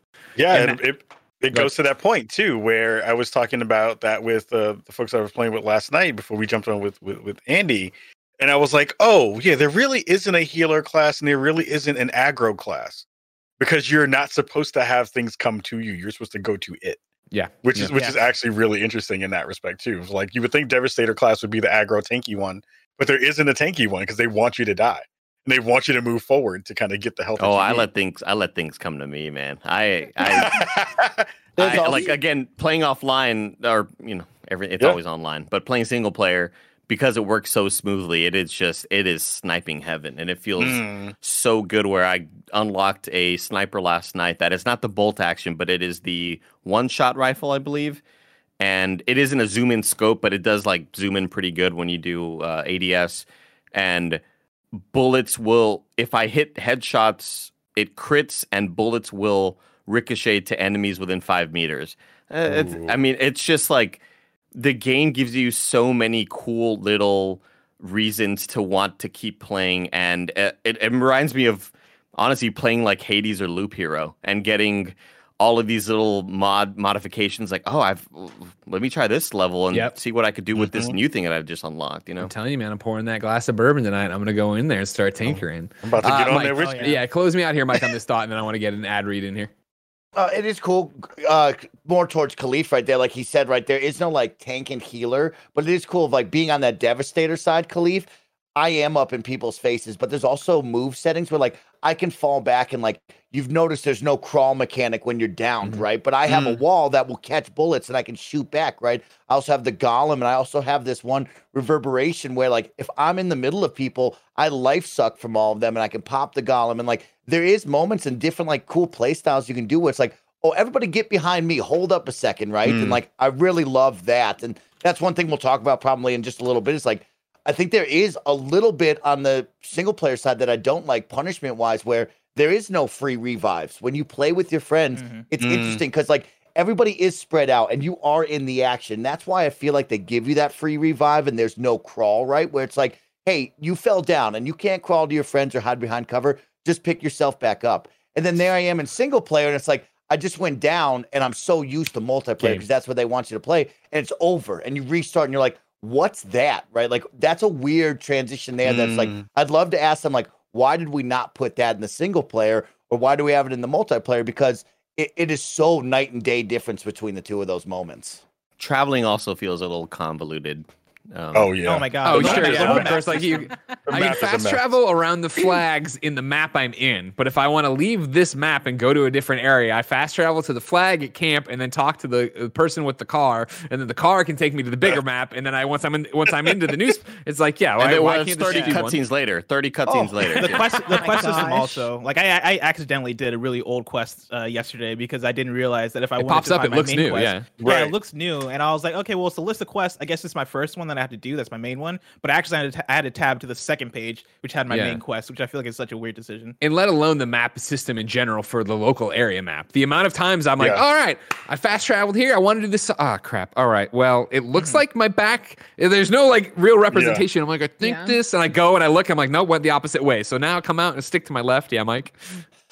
I gave it a lot of credit during the beta of like, I love the little GTA map tracker when you press up on the D-pad and it will show you where to go, right? Yeah. But there is a number of missions that it will not spawn and show you the correct way. And I want to give I'm going to give a nice little shout out to my boy Washburn, who's trying to get me out in the live chat with Patreons. It's like, there was 3 moments there where like, it didn't track right. And he's like, what the hell is going on here? And like, thankfully I'd played the mission. I'm like, it doesn't track right. We have to go over here and like take a side. And it's like, you have such a perfect system, but then it breaks down a couple of times where it's like, what the heck is happening here? Why is it doing that? And there was definitely map is just so weird. There were some missions last night that were broken for me, Khalif and Paris, where we had gone to this thing. I think we all died, so it spawned us back, and then we couldn't go back up the rope that got us to that mission. Yep. Like it said, here's the rope, but you can't go back up. So that's like obviously bugs. But last night, as I continued playing solo, I ended up going to that area where you fight like the mother something. It's like this big monster. Oh, the brood mother, The brood mother, Ended up fighting that enemy. I mean, that's something that I think we did during the first demo we ever did, during the first event. And that was a lot of fun. Finding those enemies was a blast, and having their different movesets, and they all sort of do different things. And then you realize, oh, Moloch killed our boy Seth. This is wild. Spoilers, by the way. Who gives a shit? Trust me, you're gonna be like, I don't know who fucking Seth is. I don't know what's happening. And then when you round the corner, you see the Outriders logo. Oh, that's the thing that I use for fast travel. Let me hit the tab button, and it tells me to go backwards. Why? What's backward? Where is it leading me? No, it's just leading me to the start of the level. No, fuck that. Let me just go back to the Outriders logo. So yeah, the tracker thing, genius in theory when implemented well, and when it doesn't work, it's just kind of useless. For now, ladies and gentlemen, I want to remind you, of course, you can go to patreon.com/kindoffunnygames to be part of our shows over there. You can watch live as we record them. You can get them with the exclusive post show. But more importantly for you right now, you can get our shows ad free. But guess what? You're not watching on patreon.com/kindoffunnygames. So let's hear a word from our sponsor. This episode of the Kind of Funny Gamescast is brought to you by Upstart. When it comes to paying off debt, it can often feel like an uphill battle. High interest rates resulting in minimum monthly payments keeps you in an endless cycle of debt. Upstart can get you ahead. Are you carrying a credit card balance month after month? You're not the only one. High interest rates make it hard to pay off your debt, but Upstart can help. Join the thousands of happy borrowers who made that final payment. Do you dread looking at your credit card statement every month? We don't blame you. Upstart can lift that weight off your shoulders so that you can finally feel the relief of being credit card debt-free. Upstart is the fast and easy way to pay off debt with a personal loan all online. Whether it's paying off credit cards, consolidating high-interest debt, or funding personal expenses, over 500,000 people have used Upstart to get a simple, fixed monthly payment. Unlike other lenders, Upstart looks at more than just your credit score. They look at your income and employment history. That means they can offer smarter rates with trusted partners. I talk about this all the time. You probably heard it on PS I Love You, but it's always true. When I moved to San Francisco, I had to take out a loan, and Upstart wasn't around yet, and so I took one out, and they did not look at my employment history or my income. Instead, they tried to look at my credit rating, which was not good, and I got a bad interest rate, which meant I had the debt a lot longer than I needed to. Upstart would help me back in the day if it existed then, but it didn't. But now if I needed it, I would do it. And you should do it too. With a 5-minute online rate check, you can see your rate up front for loans between $1,000 and $50,000. You can receive funds as fast as 1 business day after accepting your loan. Find out how Upstart can lower your monthly payments today when you go to upstart.com/kindafunny. That's upstart.com/kindafunny. Don't forget to use our URL to let them know we sent you. Loan amounts will be determined based on your credit, income, and certain other information provided in your loan application. Go to upstart.com/kindafunny. We've been talking here critically. We've been talking about some of the things that this game gets wrong. We are now welcoming to the show, ladies and gentlemen, the one, the only, Steve Saylor, the blind gamer. Hello, Steve. Wow. Hey, how's it going? It's good, sir. How are you? I'm doing good. Thanks for having me on. Thank you, Steve, for coming on, of course, on short notice. Earlier this year, you had hit us up and you're like, hey, you guys talking about accessibility all the time on shows, but you never have any of the accessibility experts on. And I was like, well, it's always short term. We don't think about it, and then it happens, or there's some story that breaks, but we're about to go live. And literally, as we were getting ready to sit down today and do the Outriders review, the one, the only, James Davis at James Davis Makes hit up the Kind of Funny Gamescast thread and was like, hey, Steve Saylor just posted a video about accessibility and how it's breaking his heart for Outriders. What do you guys think about it? And I was like, I don't need to think at all about it. I can bring Steve on here. This is what we were talking about. Steve wants to help out more in 2021. I'm all about it. Steve, where are you at with Outriders? So here's the thing. I want to love this game really, really badly. The story, the gameplay, the combat is just extremely fun. And it's everything that I would kind of want in this type of game. Sure. It's unfortunate that the accessibility kind of doesn't meet that fun level. There are a lot of things that are missing, and they try to do a few things. There is an accessibility menu, but there are a lot of things that are missing and kind of weird that they don't really work that well, that unfortunately kind of makes it extremely frustrating for someone like myself and like to be able to play. It kind of adds extra barriers to the gameplay that I'm having to get past, and sort of my disability kind of gets in the way. Stuff like the auto aim, there is an option there to turn it on, but I've yet to actually see if it works or not, because it doesn't. There's stuff like subtitles are too small. The text is just atrociously small across the board. Even with the enlarged text size that's there, it's very negligible as far as what it actually increases. There's a lot of difficulty even trying to be able to aim even with the auto aim, because I feel like because I play it on console, so I play on controller. Sure.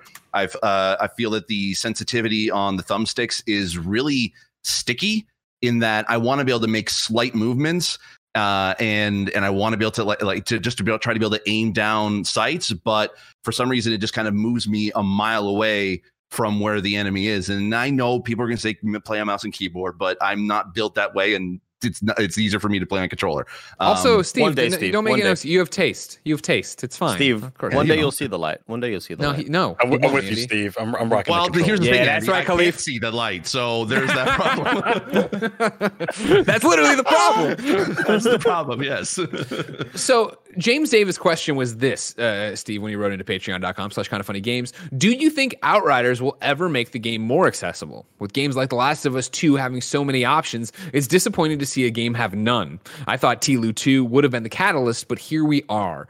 Obviously, Steve, Last of Us 2 got so much deserved praise for its bevy of options for accessibility. Do you think that this is just a game that was already in production at the same time and then didn't get to see that? Do you think, as much as we've applauded People Can Fly in the Outriders account for being so vocal and reactive this weekend, do you think this is something you'd see change? Well, yeah, and full disclosure, I was one of the consultants on The Last of Us 2, so I do know money hat. At least, PlayStation chill. So I did get to see kind of how they implemented their accessibility settings, and what it looks like that the difference between TLO 2 and Outriders is that it kind of seems that Outriders started with accessibility a little bit later on in production. Whenever we're consulting with studios, we generally try to be able to encourage to be able to start with accessibility from the beginning, because a lot of times when you're having to lock down features before accessibility, a lot of those features are not able to be changed or edited later on to accommodate. It is possible that Outriders could become more accessible. We are seeing more updates and patches from games and studios that are adding more accessibility in. Ghost of Tsushima had that. Outer Worlds actually was notorious for having extremely small text, but it took a developer to basically be like, you know what, let's see if we can be able to add the ability to increase text size in that game. And 2 months later, Obsidian released a patch that would allow you to do that. And it allowed me to go in and actually enjoy that game. So I think there is that possibility, but it would really depend on how much was locked down before they tried to be able to implement accessibility. Square Enix is kind of starting on their accessibility journey. They did a little bit with Avengers and in Tomb Raider, but they haven't really it seems that they don't really have a lot of evangelists for accessibility in Square Enix as a whole. To try to be able to kind of encourage that from the beginning. And that's the thing, too, is that with a lot of people thinking, The Last of Us 2 kind of solved accessibility. It did to a certain degree. But we're not going to be able to see the true impact of that until about 5, possibly even 10 years from now, just because of how long it takes for games to be in development. And more than likely, Last of Us 2 was early in the development before Outriders was. Sure. From the ground up kind of thing, right? That they designed. Yeah. Well, Steve, that sucks. I want you to enjoy this game. We all like this game quite a bit. Yeah, and there's some really cool stuff that's in there that I think is should be applauded, even for accessibility. Like the beacon system that's in there for navigation is superb. It's like one of those features that I would love to be able to see in other games, and makes it a lot easier for me to be able to know exactly where I need to go. The high contrast mode that is in there for the menus is really good.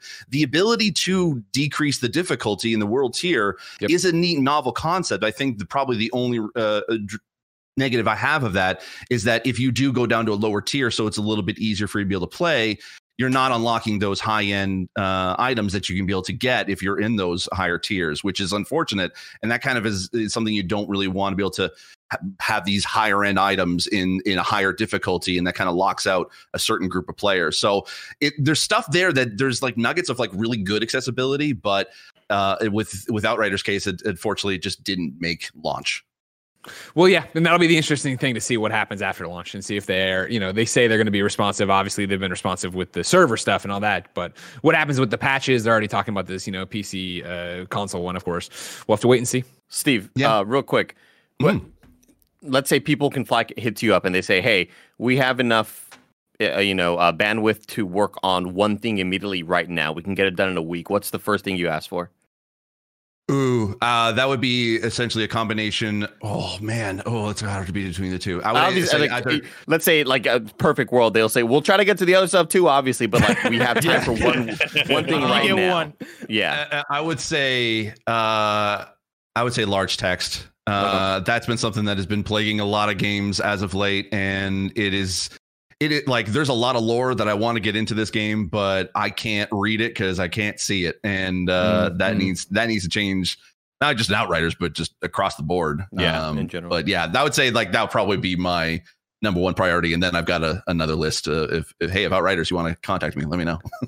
That's got to be something that these game engines kind of built in. They have to sort of build these things in just from the start without having like the need to do crazy customization to the game. Like these, I feel like if the engines kind of had these more simple solutions at the start, I feel like it would be easier to implement those changes just kind of more on the fly. Oh, exactly. Like the example I gave of Outer Worlds, a little bit of the behind the scenes stories of that was that there was one developer that saw the feedback of people saying it had really small text. He went into the engine and was able to, within an afternoon, actually implement a feature that would increase the font size across the board. But it took 3 months to be able to fix all the UI bugs that it caused. And so like, yes, like Obsidian was able to give them resources and it actually made into the first patch that came out. But not a lot of studios will want to be able to sort of dedicate to that because they're either already working on future DLC or just their next project. So it really depends on kind of how much they're willing to dedicate to stuff like that. But yeah, it's it can be done in certain engines and some can't. There's a whole legacy in engines and stuff like that. Yeah, there's a whole behind the scenes of that too. Well, Steve, if people want to keep up with you and help out in the cause, where can they find you? You can be able to find me on Twitter at Steve Saylor or twitch.tv/blindgamersteve or on YouTube, youtube.com/snowball. Steve, thank you so much for coming in today. No problem. On the short notice. It works. See, I knew if we started texting each other about this, we could make it happen. We did it. Yeah, exactly. And also, you never text or you never call me back. I'm disappointed. I can call you, man. I'll call you tonight. I mean, Tim did, Greg did. 3 a.m, Bus gonna ring him. What you wearing? Oh, he's gonna get a ring. What time is it? What time is it, Steve? Well, 3 a.m. would be 6 a.m. So I'll be just with the time I'm waking up. So Toronto. Toronto. Yeah. I mean, hey, man, at 10 p.m. tonight, for me, expect a call. That's okay. All right. We'll see you later, Steve. All right. Take care, guys. Steve. Take it easy. Bye, Steve. Bye.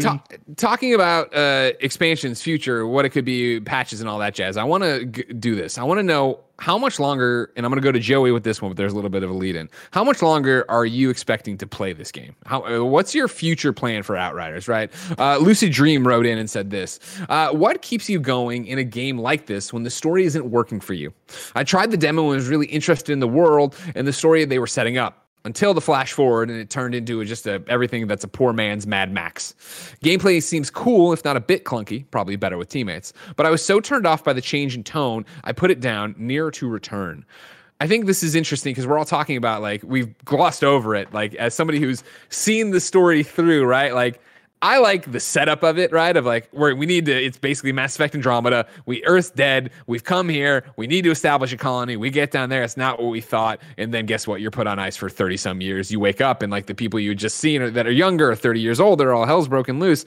Like, that's all I needed. And playing through, and like when Mike was like, what are we doing here? I'm like, well, this thing's doing that and that. I don't even remember this character's name. Abigail, I think. I don't know. She, like, there's all these different moving pieces that I always, talk about being the story whore. I play video games because I want to be part of that. That's all I want. Hit me with these stories. Tell me all sorts of things. And that's not what this game is about. Even like me and Mike talking over a cutscene or whatever, and I'm like, I don't know what's happening. And doing a thing today, like I was like doing a side mission where at the end, this guy just wanted to blow everything up. And I'm like, all right, I forget what his deal was, but blah, blah. For me, it's the gameplay loop, but it does bring the question of what everybody's future plans are for it. Joey, what's your goal with Outriders? So I do want to unlock the like final world level tier, which is 15, right? Wow. Okay. That would be my goal. Love it. That's predicated based on what other games are coming out that are going to inevitably distract me from this, and how long are other people playing? Because I do have fun when I play by myself, but I feel like I always have to knock it down at least 1 or 2 world levels when I do play by myself. So that is not going to be great for unlocking more world tiers. So it kind of depends on those 2 things. I feel like the only other thing that I have on my radar right now that I can think of off the top of my head is like the new Pokemon Snap that comes out at the end of the month. But like, sure, I don't think that's going to really tear me away. Dominate your hours. And there's such different types of games that I feel like I won't be in the mood to play that. Blessing, what does it look like for you in terms of how much you're going to play this? I think it depends on what some of the end game looks like, because right now I'm having fun, but the story isn't enough for me to carry me through. And so it's a combination of, does this game continue to stay fun, and then do I feel motivated to play with friends so we can play the end game and play the expeditions, and how fun do those end up being? Is that combined with a little bit of what Joey's saying of, all right, what's on the horizon? And for me, it is right now we are playing Disco Elysium for PS I Love You, and so I'm enjoying that at the same time. But then also in a few weeks we're going to get Nier Replicant, and I'm going to definitely want to play that. The week after that we're going to get Returnal, and I'm going to want to try that out. And then soon after that we're going to get Mass Effect Trilogy, which I want to jump into, and I know that's going to take a while to chew on. And then right after that we're going to get Deathloop. And so there are games that are we're warming up. Yeah, we're warming up right now in terms of game releases, and I feel like by the time we hit Nier Replicant, which is coming out April 23rd, and so that's a couple weeks away, that might be it for me in this game. Thankfully, there's nothing between now and then that's really pulling my attention in Disco, and I think I can juggle these 2 games at the same time for now. Yeah, Joshy G actually wrote in during the show live and said, is there endgame content to this, or do you beat it and it's done? Mike and I finished the story last night, and that opened up Expeditions, which is a brand new map with a whole bunch of different objectives and a new different tiered system in terms of difficulty that you unlock as you play. And then what it is it's all time-based. You have to go through this, and if you beat it by this time or less, you're in the gold tier. You get this chest, which will bring you up multiple levels on the Expeditions page, so you can take on harder harder challenges to get better awards, and it's that kind of system that's feeding that loot grind to it. And there's story stuff that I think is cool tied to it, but I won't bring up obviously. And for me, the goal is the platinum, and so like I feel like it's going to be hanging in there to do that, and then just to hang out with my friends. But I'm right there with you, Bless, that when something else comes along and takes me away, I'll be taken away, and that'll be the thing. Khalif, what's your plan for hanging out with it? Yeah, level 15 is the, world tier 15 is the next goal to try to see if we can get there, because, I'll get to the end game at some point and get to expeditions and stuff. For me, I think the thing that's going to actually like continuously kind of pull me back in, because most of the games that Bless talked about, I'm not excited for yet until Returnal and then Deathloop. So I have some more time to kind of dig around and stuff. Mm-hmm. But once I start to see either, People Can Fly start to talk about either new mods that are going to be coming up in the space, or new potential skills, which I think would be a fantastic thing to add to the expeditions layer, which is going to keep people kind of going. That's the stuff that's going to wind up kind of pulling me in, because you wind up getting to a min-max point too, where you're like, ooh, if I can get this mod up to this point with this weapons, and I understand the synergies between those kinds of things, I'm going to wreck stuff and then continue to kind of move up levels, which is going to be that thing that winds up working. And I think also kind of playing with other people, you'll then start to change up the way you kind of maneuver with skills and other stuff, so that you can be a part of a team as opposed to playing it in kind of the solo way that I've been playing it already. So you'll be swapping things in and out to have builds that will kind of work towards that as a better conversation too.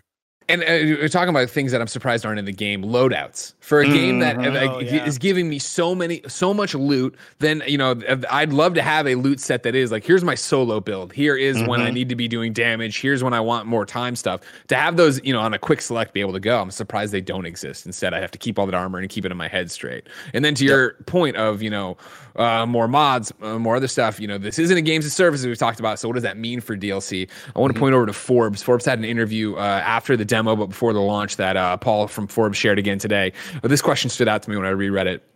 Forbes, you've repeatedly said that Outriders is not meant to be a live service game and is quote unquote complete at launch. But what would the threshold be for you to consider future content, missions, guns, classes, and such? Does not live service rule out meaningful expansion, or can things like DLC still be in the cards? People Can Fly responded, "We never said that we would abandon the game. This isn't a games as a service. But if people like it, we will definitely be doing more things in the Outriders universe. We have many more stories to tell and a lot of ideas we want to explore that we couldn't fit in the original game. So we're happy to create more content in the future. Anything we would make would be in the form of significant expansions with self-contained stories." So I would think that different mods and changes like that you wouldn't see until they were like, hey, boom, here's an actual substantial piece of content. Yeah. Mike, you are, of course, Mr. Multiplayer guy. You have the Squid Squad you're playing with all the time. Do you see Outriders having a long life for you? Long life, no. This is at the tip of our tongues for about a week to 2 weeks. We'll all get up to max level. We'll play a couple expeditions, but I do not see us grinding this out or trying to continue to do that loop for certain gear like we would in a Destiny or a Division, right? The guns just aren't there, right? I don't really need any of these guns. They aren't speaking to me like the Destiny guns, right? They're just a bunch of flesh. But I will give it this, right? This game is just good enough where it will always be a perfect off night for us. Me and my squad are more competitive multiplayer squads, so we like really having that competitive edge. But when we need those nights off, this is going to be one to put in the Rolodex of like, hey, y'all want to play this? And I think it has proven to us that it is a good game. If you bring out more DLC later on, we will jump back on for the weekend. If we want to go do an expedition or two, we will do it. I wasn't truly impressed by the expeditions. I don't think they're game changing, right? They add a fun level once you get to the end, but it isn't anything where it's like, yo, I want to do 4 hours of expeditions. I want to do 2 of these and then be done with the expeditions, right? The expeditions are cool, and in terms of, it's a new thing of like, let's go fast. Let's go and then challenge ourselves and try out these new crazy weapons, like the guy who did 4 million damage. The stats pop up. I'd almost scraped to 2 million damage. Mike was way under leveled and shouldn't have even been doing it yet. Did like a couple 100,000, and then this kid we were with did 4 million damage. We're like, all right, well, cool. Thanks for carrying us on that. What's the idea behind the expeditions? In terms of, like, is it a type of raid, or is it just it's multi-tiered rooms of lots of enemies, like with the goal of getting to something specific to open it up, kind of thing. And then when you do that, you get a special currency that you can then only spend with one of the vendors now that has new higher tiered gear, stuff like that. So it's like any story attached. Yeah, there's story attached to it. Okay. Well, I shouldn't say that. There's a story beat that gets you there, and then you're doing something for the story, and I don't think it's going to pay off. Like, I do all the expeditions, and then, these special gates open or something like that. But I've done one now with Mike, so it's not like I'm well-versed in it in any stretch of the imagination. Yeah, back to Mike. It does have the tease of if you do all the expeditions, you unlock the final expedition, right? There was one called like the Whirlwind or something for me and Greg, where it said like, hey, if you do these right, then you're going to work your way up to the final one, which is really cool, and be like, okay, that I would like to see that is right. But it is just room after room, Andy. Essentially what you've seen in the mission structure already of you're in room 1, kill 7 bosses, go to room 2, defend this obelisk, go to room 3, do the same thing, and you have 12 minutes to get the best rewards, 15 minutes to get the second tier, and then 17 and on, you get the third tier. Get your Happy Meal toy and get out of there. Yeah, and we beat ours, just so everybody knows, we beat ours with like 12 seconds left. So shout out to Greg for being incredible. And shout out to that guy who did 4 million damage. Team 4 million, dude. What are you talking about? If you thought 4 million was badass, a man just posted on Twitter, he put 192 million out into an This is what I'm talking about, though. If you think that was dope, just know there's a lot more to do. So is time counting down, or is it like... Yeah, there's a timer on the screen that's going and telling you how much. If it hits 0, it does... There's one like super sub, like, hey, you got a participation box that has like... a rusty knife in it, and they're like, congratulations. But it is dope loot. Like, Andy, I want to close dope loot. Yeah, exactly. And there are those like ultimate class armors that I think look hideous. Y'all look, you look like, what's his name, Lord Zed or whatever from Power Rangers when you get it. Like, I don't want it, but I want the stats attached to it. Yeah, we haven't talked about armor yet. We need I feel like the armor in the game sucks. This game needs transmog. Desperately needed. I don't like how my character looks at all. I've not looked dope once so far. I mean, Destiny doesn't have that either in the biggest ways either. Yeah, but you can like apply. Yeah, but this game, we knew that. Right? We knew that when they were making this game. Like, why would you have addressed that? In Destiny, I can make my character like all white and pink, and I even though I look ugly, I still look dope at the same time. In this game, I don't even have the opportunity to like color coordinate in any way that even looks remotely cool. 100%. I just look like transmogs needed, or at least dives are needed. I look like I'm both in the past and in the future at the same time. I don't like how my character looks. Yeah, I felt like I was looking dope playing with Khalif and Paris outside, and then I unlocked armor that put bone fucking all around me. I was like, I don't want bone on my armor. I don't. Yeah. What are we doing right here? What like is this Monster Hunter shit? These styles are clashing. I don't want to keep on getting higher level and start to look more and more like some organic freak monster. Like, nah, man, I want to look like. But that's all just It's like my character preference. Thinks they're in Monster Hunter and Mass Effect at the same time. I prefer the Destiny Mass Effect sort of thing. I don't think I will really stick with this game at all, and I've said this a million times. It's never an indictment on the game. Destiny could be firing on all cylinders, putting out the best sort of shit, and when I'm done with the game, I'm usually just done with the game. I don't really stick around and try to find out the new thing. I'm always, playing Call of Duty with Mike, or playing whatever multiplayer game I'm hooked on or whatever. So I do think one potential way to continue the life of this, as opposed to just putting out free DLC, similar to how like a game like Ghost Runner is putting out sort of what their DLC looks like, where they can't really just put out new campaign missions, but it's, hey, we'll do variations of past things that you've already seen. I think they could put out sort of epic versions of bounties, or like modified versions of monsters that you go hunt, that maybe it's the same monster with a lot of the same move sets, but maybe it has one added move and now it shoots green fire now, and it's like a golden emblem on the map that you're like, oh, that's the one that I unlocked because I hit this level or whatever. Sure. I think that could be a quick way to kind of add more and more life to this, because you can't really replay story missions. But I think if you modify these bounties and say, oh, that dude that you killed, Well, it turns out he didn't die. That bullet didn't kill him. He's free. He's back again. They could take a cue. They could take a cue from another hit games as service from Square Enix, Marvel's Avengers, and then everybody's just a clone. And so you're not really fighting Abomination for the 19th time. You're fighting the 19th Abomination clone. It makes perfect sense. This is element resistant. Just for like half an hour. My immersion is totally perfect right now. I feel so immersed in this world. Understandable. Yeah. Joe, are you going to stick with it? Yeah, I think I answered at the beginning. She was the first. We've just been going around. There's so many of us. By the time the carousel ends, you want to get back on it. Tim, how about you, Tim? My eyes! These snakes! Oh god, the snakes are still on Tim. I guess final thoughts, right? I feel like we're all super high in this. Final thoughts, but then the other question would be this. Mike, you asked me this last night, and obviously Xbox Game Pass, you can go get this game for just your low price of either the $1 a month deal or the $15 or whatever it is, right? Because Xbox Game Pass, amazing deal. But you asked me, would you pay full price for this game? Obviously, I had a review code, but like, I would. I have had such a blast with Outriders. Khalif, you're shit nodding. You'd be into? Yeah, I mean, I haven't had a game like this where I've thought about it as soon as I wake up in a long time. Yep, exactly. That's such a great way of putting it. If it's always on my mind, I want to go play. I'm like, right after we get off of this, I'm gonna go play. It's like one of those things where just like I need to figure out all the little intricate parts that go together so that I can have the most badass character that I can, and then be able to wreck things and shoot bullets that drop lightning out of the sky. It's amazing in that way. Blessing, would you pay?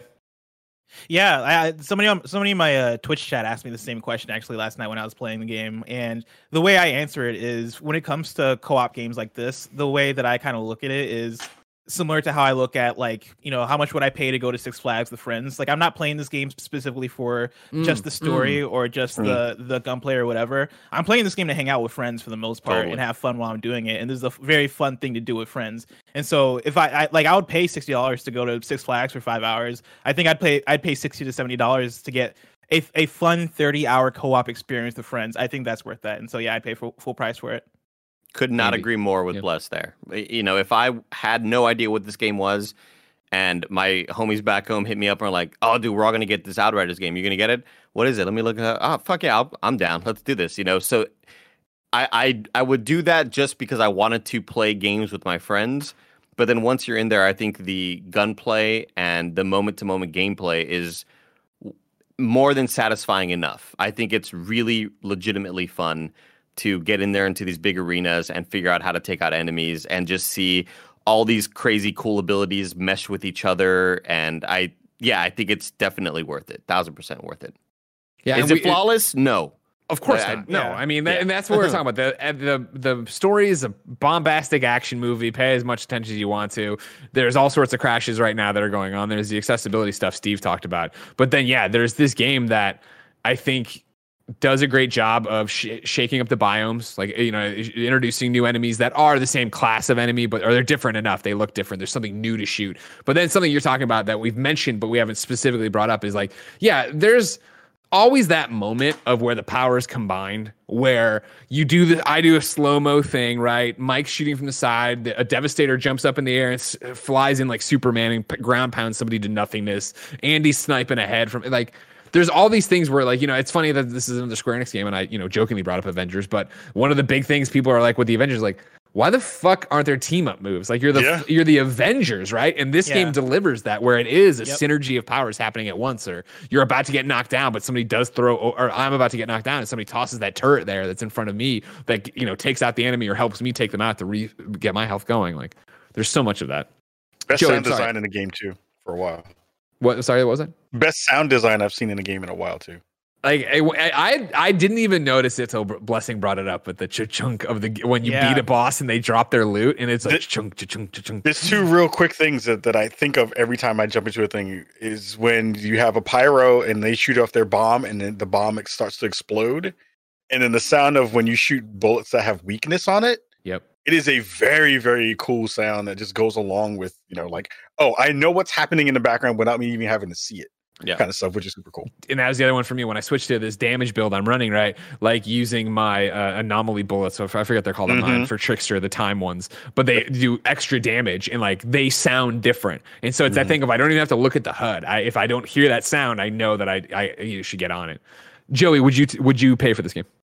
Yeah, 100%. And I feel like I'm with Andy and Bless, where so much of it is based on my friend group being really into it and having a bunch of people to play with. I think if I didn't have that crew of people, I probably would be a little bit less into it. But I still, even when nobody's around or it's like a weird hour, it's like, oh, maybe I'll just try this one time by myself. So it does have that like hook in me. But I think it's definitely a game that's more fun if you have people to play with. And then Snow Bicycle Michael, the man who gets it for free off Xbox Game Pass. Game Pass. Would you pay for it? If you're listening, get Game Pass. Put it on Game Pass on PC, goddamn it, please. Because it's on cloud and on console, which is really cool. But Blessing and Andy hit it so well, right? This game is worth the $60 with the time that you're going to spend with your friends. And no, this isn't perfect. This is a 77. This is middle of the road video game that has a lot of fun gameplay loops that you're going to enjoy with your friends, but it's not going to blow your skirt up, right? And what I would say is if you're not attacking your backlog, if you and your friends are looking for a multiplayer game to play right now, it is worth the $60. If you want to wait, this is a perfect on sale game. When this game drops to $40 or below, and it's not a games as service, and you're not going to be left behind and not be able to partake in everything, this is a game where you and your friends could buy it for $40 or cheaper and have a blast for a weekend or two. So if you'd like to wait, stay out of the conversation, let things fix itself, if you can catch this on sale, this is going to be one of those, put this in your Rolodex of multiplayer games because it's going to be a good one. Dude, so true. Like, I trying to hop into Destiny right now. Being like, what is happening in this video game? Why? There are a million systems that, obviously it's because the game's been out for a while and they've developed so many different solutions and different currencies and all these different things. But this game is not overwhelming when it comes to the way that the systems work. It doesn't throw a lot at you in terms of having to figure out how to level up, and it's like any other video game. It's white, green, blue, purple, and legendary, whatever. So I think it's more than simple enough that if it does go on sale in 3 months for $39.99 or $29.99, you're not gonna hop in and feel like, whoa, this is crazy. Like, no, it's pretty.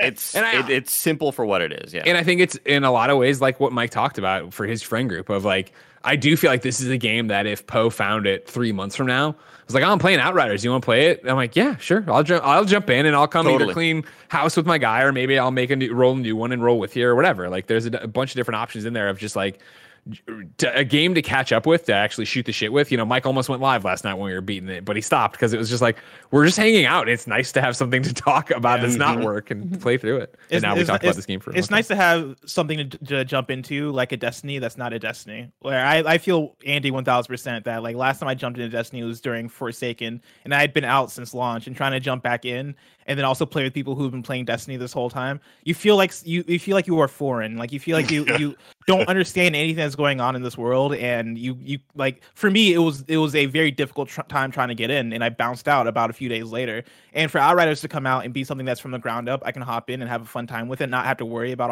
all the stuff that came before it. I think there's so much value in that, and so if you're looking for that, then I think it's perfect.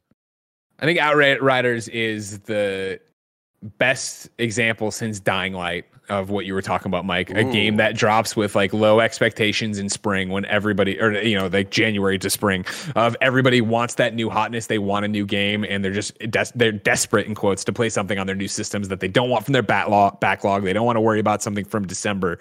This is that one of like, it's a moment right now that they just captured and crushed. So congratulations to them for sure. And the game's great. Then. It seems like we are all in agreement that this game is pretty good, huh? That's my impersonation of the voice acting. If that's an Outriders reference, I don't get it because I don't get like any sort of reference in this game. Tell me, Andy, give me the backstory on Jacob. Jakob. It's Polish. Jakob was from back home. He was one of my friends from back home, and little did I know he'd be alive still 30 years later. Fucking hell. Ladies and gentlemen, this has been your review of Outriders here on the Kind of Funny Gamescast. We all love it and are playing it, and you should too.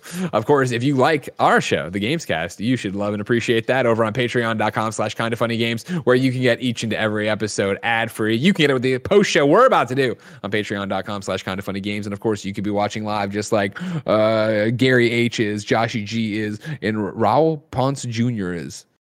Ladies and gentlemen, this show will be back with Tim hosting after he recovers from the snake bites and the knives and the thing. We thank you for your support. Khalif, where can people keep up with you?